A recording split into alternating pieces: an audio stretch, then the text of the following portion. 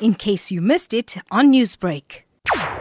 Feels really, really unreal. Growing up, some of us have very different dreams, and one of my dreams was to be the president of South Africa. Often people would, laugh at it or think it's, a huge joke, etc., etc. But it's amazing that so many years later, okay, I'm not the president, but I was sitting at the African Union and starting to hear that you're officially a diplomat and you've got a special appointment status. I think for me it's just so unreal on an individual level, but then also I've been very passionate about both South Africa, development, human rights, and now being in a space that I've always wanted to be in because I've been very frustrated with some of the institutions in our country and continent, and now being part of it and being able to shape it, I think that's just going to be extraordinary. You're talking about being able to shape some of these institutions. So take us through what will be some of the issues that you'll be dealing with or advocating for.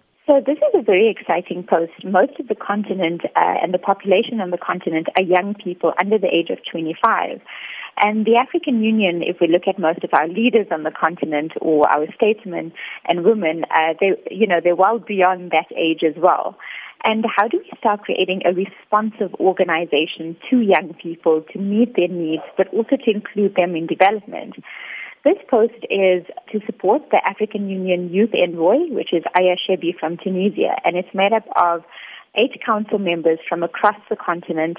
And what we're meant to do is really influence policies, shape policies, but also try and push the youth agenda. Speaking of the youth, you're no stranger to youth activism. You joined the Amit Kathrada Foundation Youth Leadership Program just in 2014. How will you use this now global platform to help develop future leaders, especially the young future leaders in South Africa?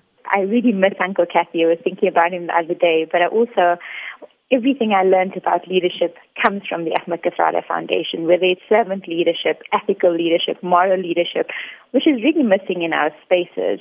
And through this position, 1, I hope to lead by example, but 2, I think education is absolutely critical. Last year I worked on developing youth programs across Africa, and it was just incredible to see the power that emerged once you invest in capacity of young people. And thirdly, you also try and amplify their voices. What is it that they need? What is it that they want?